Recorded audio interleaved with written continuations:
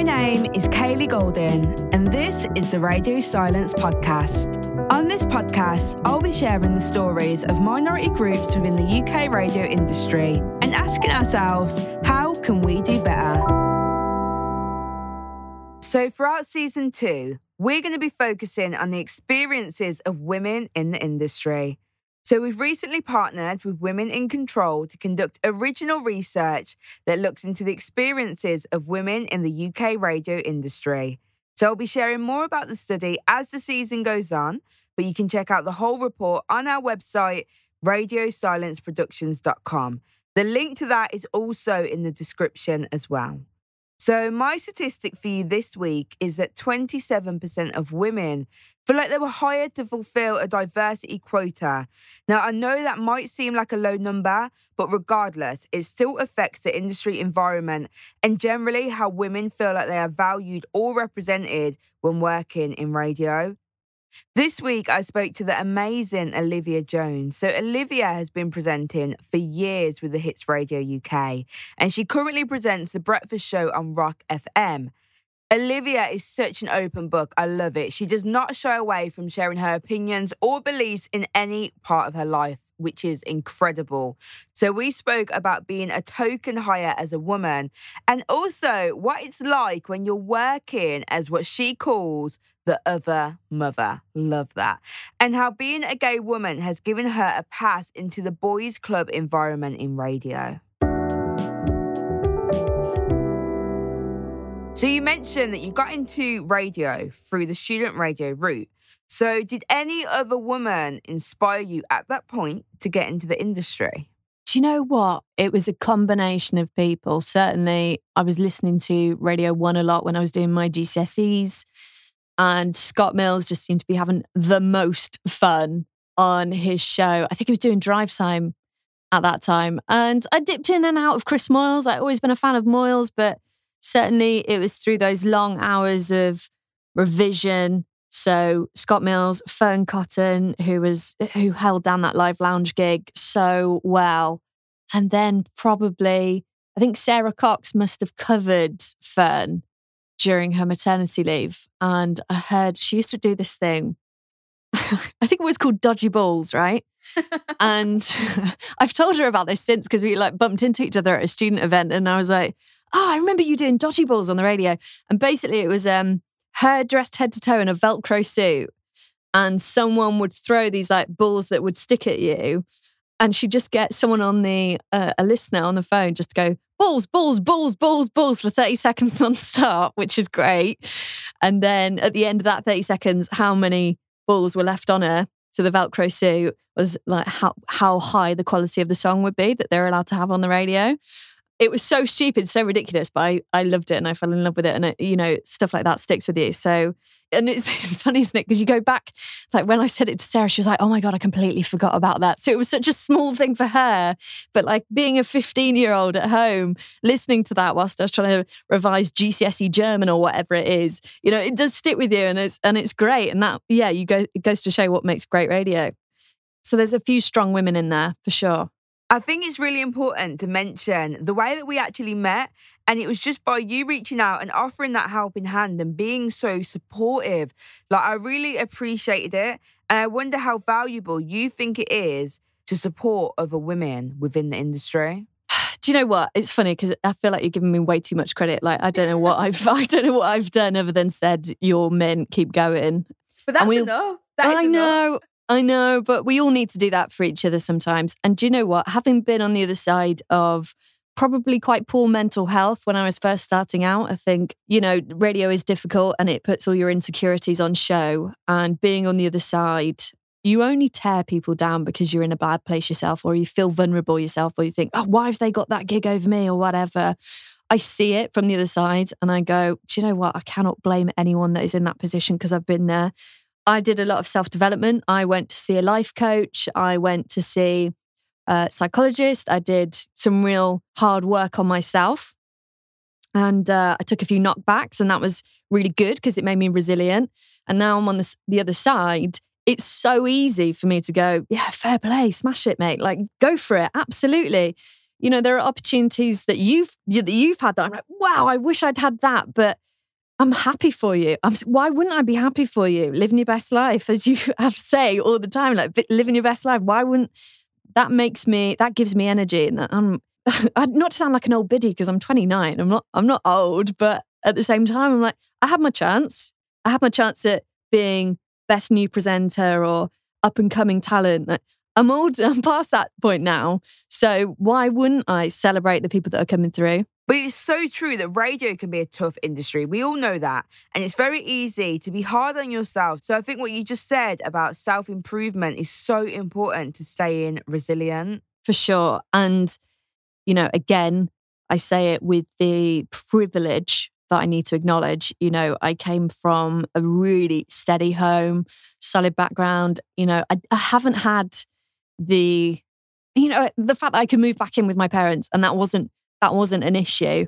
That's a luxury, right? There's not many people that have that in their life, and I have to acknowledge that.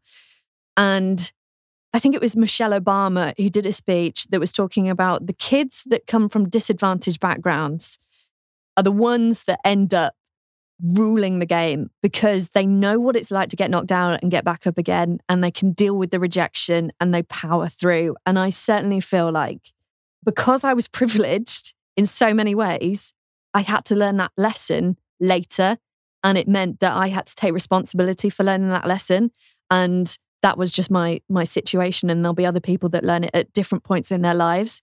But certainly, I'm really proud of myself for sort of recognizing that and going, I'm not in a good place. I don't want to keep doing this if it makes me feel like this. So let's go and do the work. I really appreciate you picking up on that because I've had many people in my career say things like, why are you getting this job? Why are you getting this opportunity? But all I've done is work hard and done my very best. And in my experience, it's the people that have had a privileged upbringing who say this, who are struggling with the whole concept of working for what you earn. But speaking of barriers, although you acknowledge your privilege, have you experienced any barriers as a woman in the industry? I don't think it's ever overt. And I would argue that I have the gig that I currently have because I'm a woman. And I think that's because there's the archetypal breakfast setup of man and woman, so that they probably have a different perspective. And whilst you might roll your eyes at that and go, oh, right, we've been there. You look at somewhere like Capital Extra's breakfast show and you go, that's how you do it. It's not about necessarily putting in two people that have got really distinct, obvious social differences to them. You just go, what are the personalities and how do they mix? And forget gender or forget whatever. I am aware that I have got certain gigs because I'm a woman. And I also think that there is an element of, is it the Oscars? Oh, there's so many things where they've got categories where they divide genders. The Brits just happened, right? And they go, oh, here's the best male single and here's the best female single. And it's like, why are we dividing them? Why are they not? Why is it not just the best single? Like it's two different genres to be a male singer and a female singer. And maybe it is, and maybe I don't know enough about music, but from the outside, there's a lot of that in radio where it's like, Olivia, you're a really good female DJ. I'm like, hey, well, I'm a great DJ. Like let's just clarify. My gender has nothing to do with that. And don't put me into the subcategory. Just accept that I'm a great presenter. I really struggle with the idea of token hiring because half of me thinks I'm going to use this as my privilege. Finally, I've got one. Do you know what I mean? But at the same time, I think it creates a competitive environment between minorities that are trying to break into the industry. Yeah. And I agree. But when... I go back and forth and I change my mind all the time, but I sort of feel like the research is pointing to more and more that the best decisions are made in the most diverse group possible, right? That's sort of where democracy itself came from. Everybody needs to be involved in the decision. And yet there are only 24 hours in the day. And if we're talking specifically about presenting, you've only got so many shows, right? So you cannot represent everyone, but you can certainly try. And so if you've got a microcosm environment of a breakfast show, well, let's try and represent some different views on this show.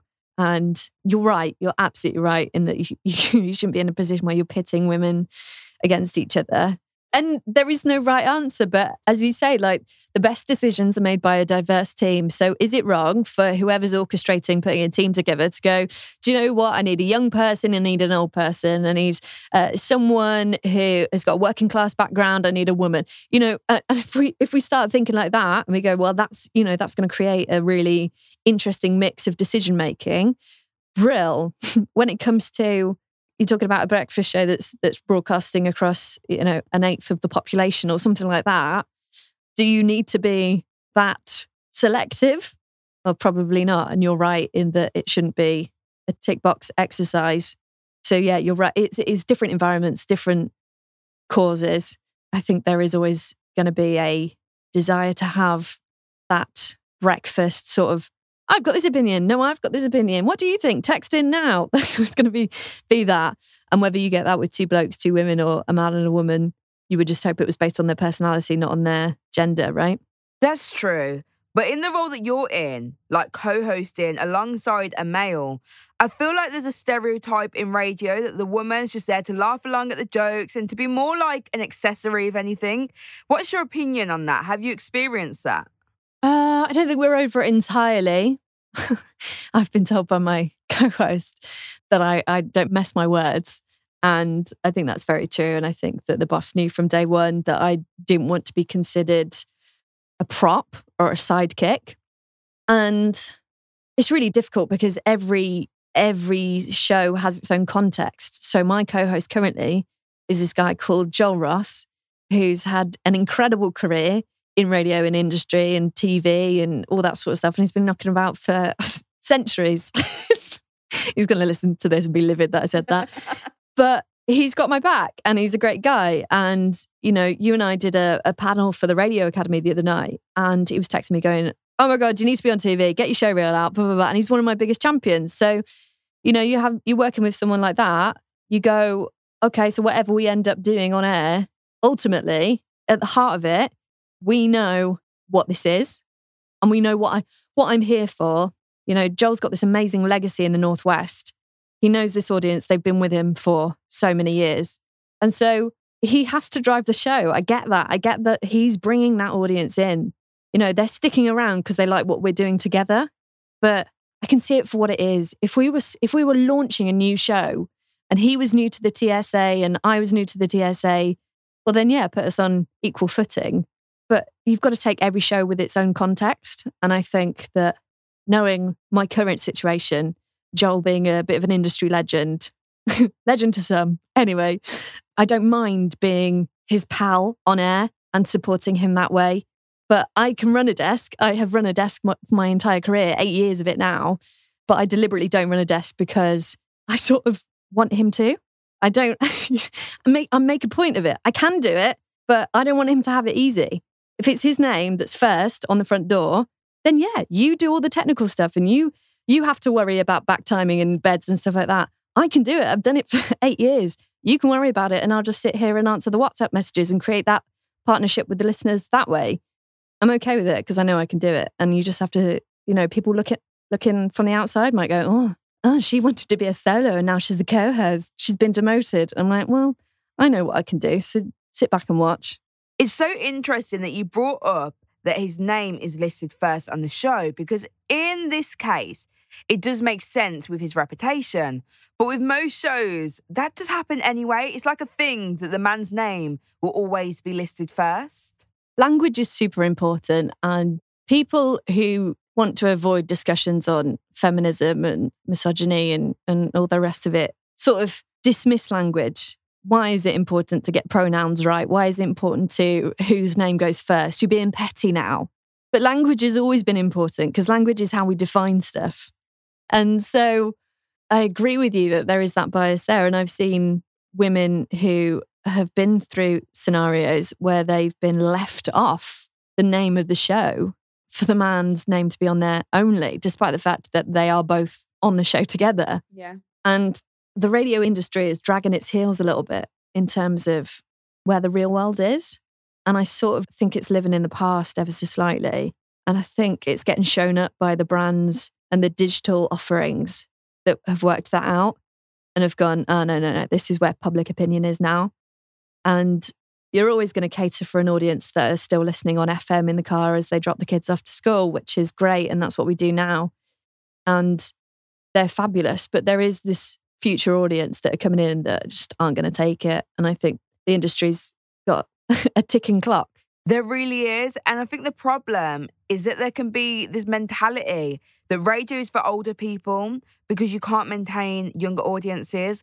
But if you really wanted to, you'd have to move with the times. Not being funny. You have to move with the younger generation's beliefs. Exactly. Yeah, totally. There was a bit of research that came out of Australia the other day, which were talking about why people listen to the radio and how it's changed. So obviously with streaming becoming more available and more accessible, the reason that people listen to the radio now more than ever is for the presenter, above the music, certainly never for the adverts.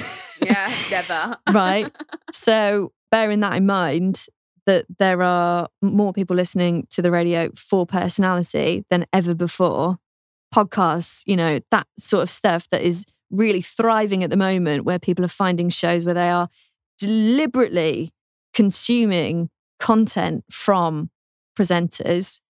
That is a world of responsibility and power for radio stations, because why listen to an unskippable playlist and 10 terrible adverts trying to buy your gold when you can hear someone that is absolutely hilarious and you put up with all the other stuff because they're the guys that wake you up in the morning and they get you through to work. We have lovely messages like that all the time.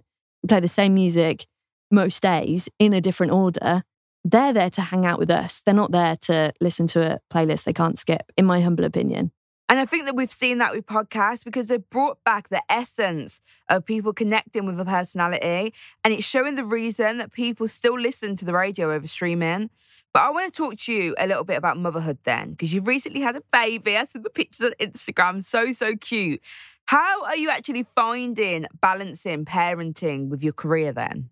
So I'm not a traditional mother. My wife always describes me as the other mother, because I'm the breadwinner. So I'm going out and making sure the mortgage is paid and all that sort of stuff. And I work, I get up at 4:30 and usually I'm leaving my office at some point like 4:00 in the afternoon because I'm doing work. So I'm working quite long days, and I will take my baby boy and look after him, but I'm knackered. I am knackered, and I'm going to the bed at the same time as him, which is a bit embarrassing.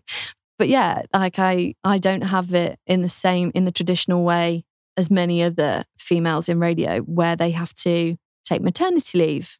And, in a way, weirdly, when I was released from my contract in July, i.e. it was networked and I wasn't kept on, it was a month before my baby boy was born, which was obviously really daunting, but I was looked after, which is fine.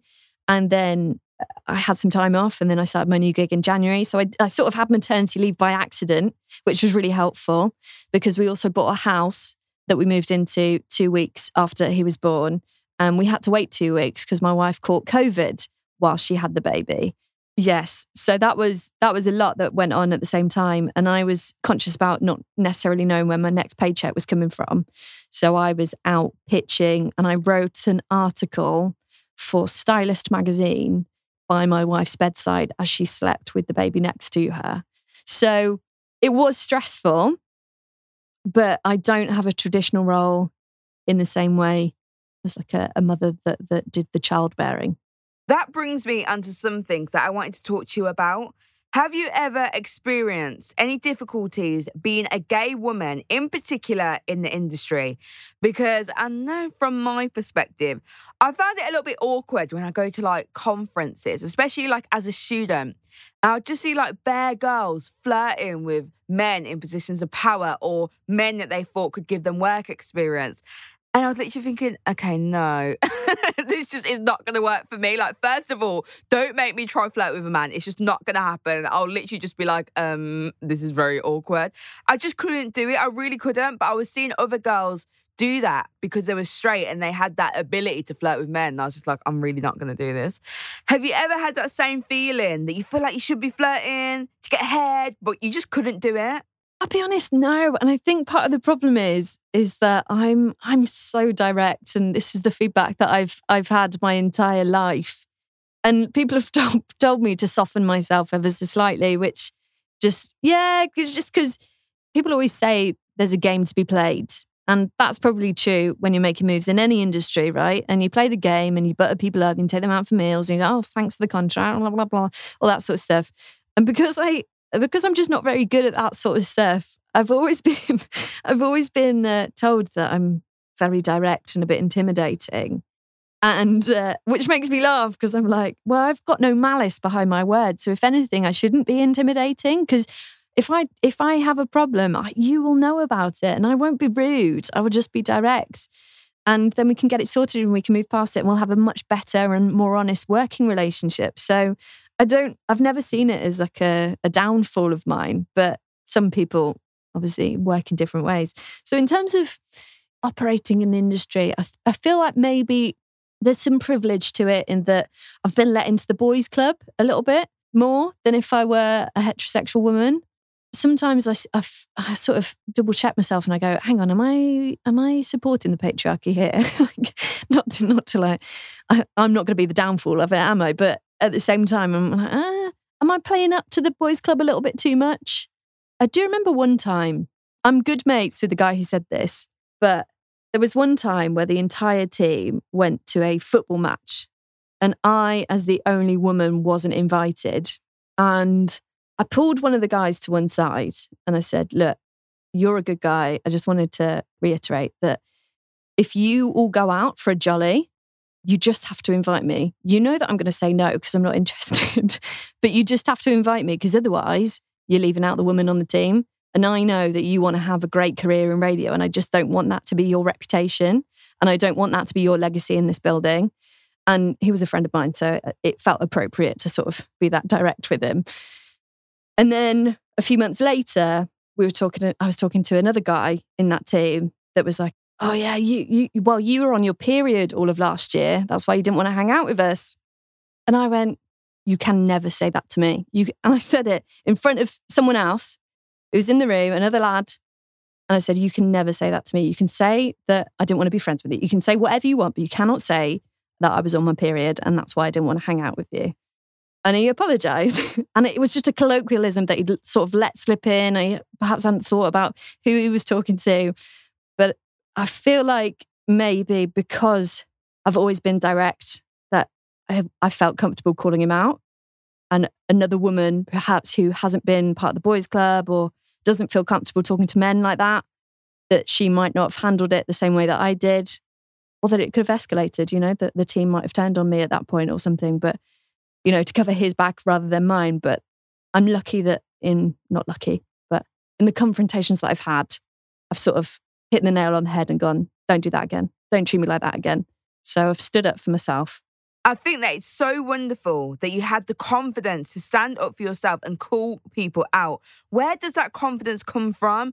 Is it just from feeling like you're part of the boys' club environment, or is it something more? I think there's a large part of my personality that drives it. I wouldn't say I necessarily know where it's come from. My mum always brings up a school report that she got once that says, Olivia's got a very strong sense of right and wrong. I don't know whether it was like keep an eye on that, or whether it was this is great that she knows what she believes in. She knows what to tolerate and she knows what not to tolerate. So I think I've had that a long part of my life, but I certainly feel like, I don't know whether you'd agree with this, but because you don't care whether men fancy you or not, do you know what I mean? You don't have to play up to it. And you don't have to flick your hair and bat your eyelashes. And actually, it's just one less thing to stress about. It literally is. it's quite nice and it's quite freeing. And so you can be a bit more frank with people because there's not that undercurrent of like your primal instincts at play, because you just, I'm not bothered whether you think I'm fit or not. I remember one guy as well said to me, Olivia, you're quite fit. And I was like, I don't care what you think, whether you think I'm fit or not. That is very useless information to me. Don't offer it again. I sort of didn't need to hear it. So yeah, just not having that element of like concern, I guess, helps as well. But again, some people find it really brash, and I know that's not ideal in some circumstances. A huge thank you to Olivia Jones for being so open with me during that conversation and giving me a little bit more confidence to speak my mind and be direct. I'm getting there, guys. I will be there real soon. If you enjoyed this episode, then make sure you subscribe to Radio Silence wherever you listen to your podcasts. We're on Twitter and Instagram at Radio Silence Pod, so feel free to get in touch and let us know what you think. You can also check out our newest research on our website at radiosilenceproductions.com. Radio Silence is presented by myself, Kaylee Golden, produced by Paloma Kaufman, and edited by Ellen McLeod and Billy Hambidge, and is engineered and scored by Eric Freer. We'll be back in 2 weeks' time with more important stories to share. Thanks for listening.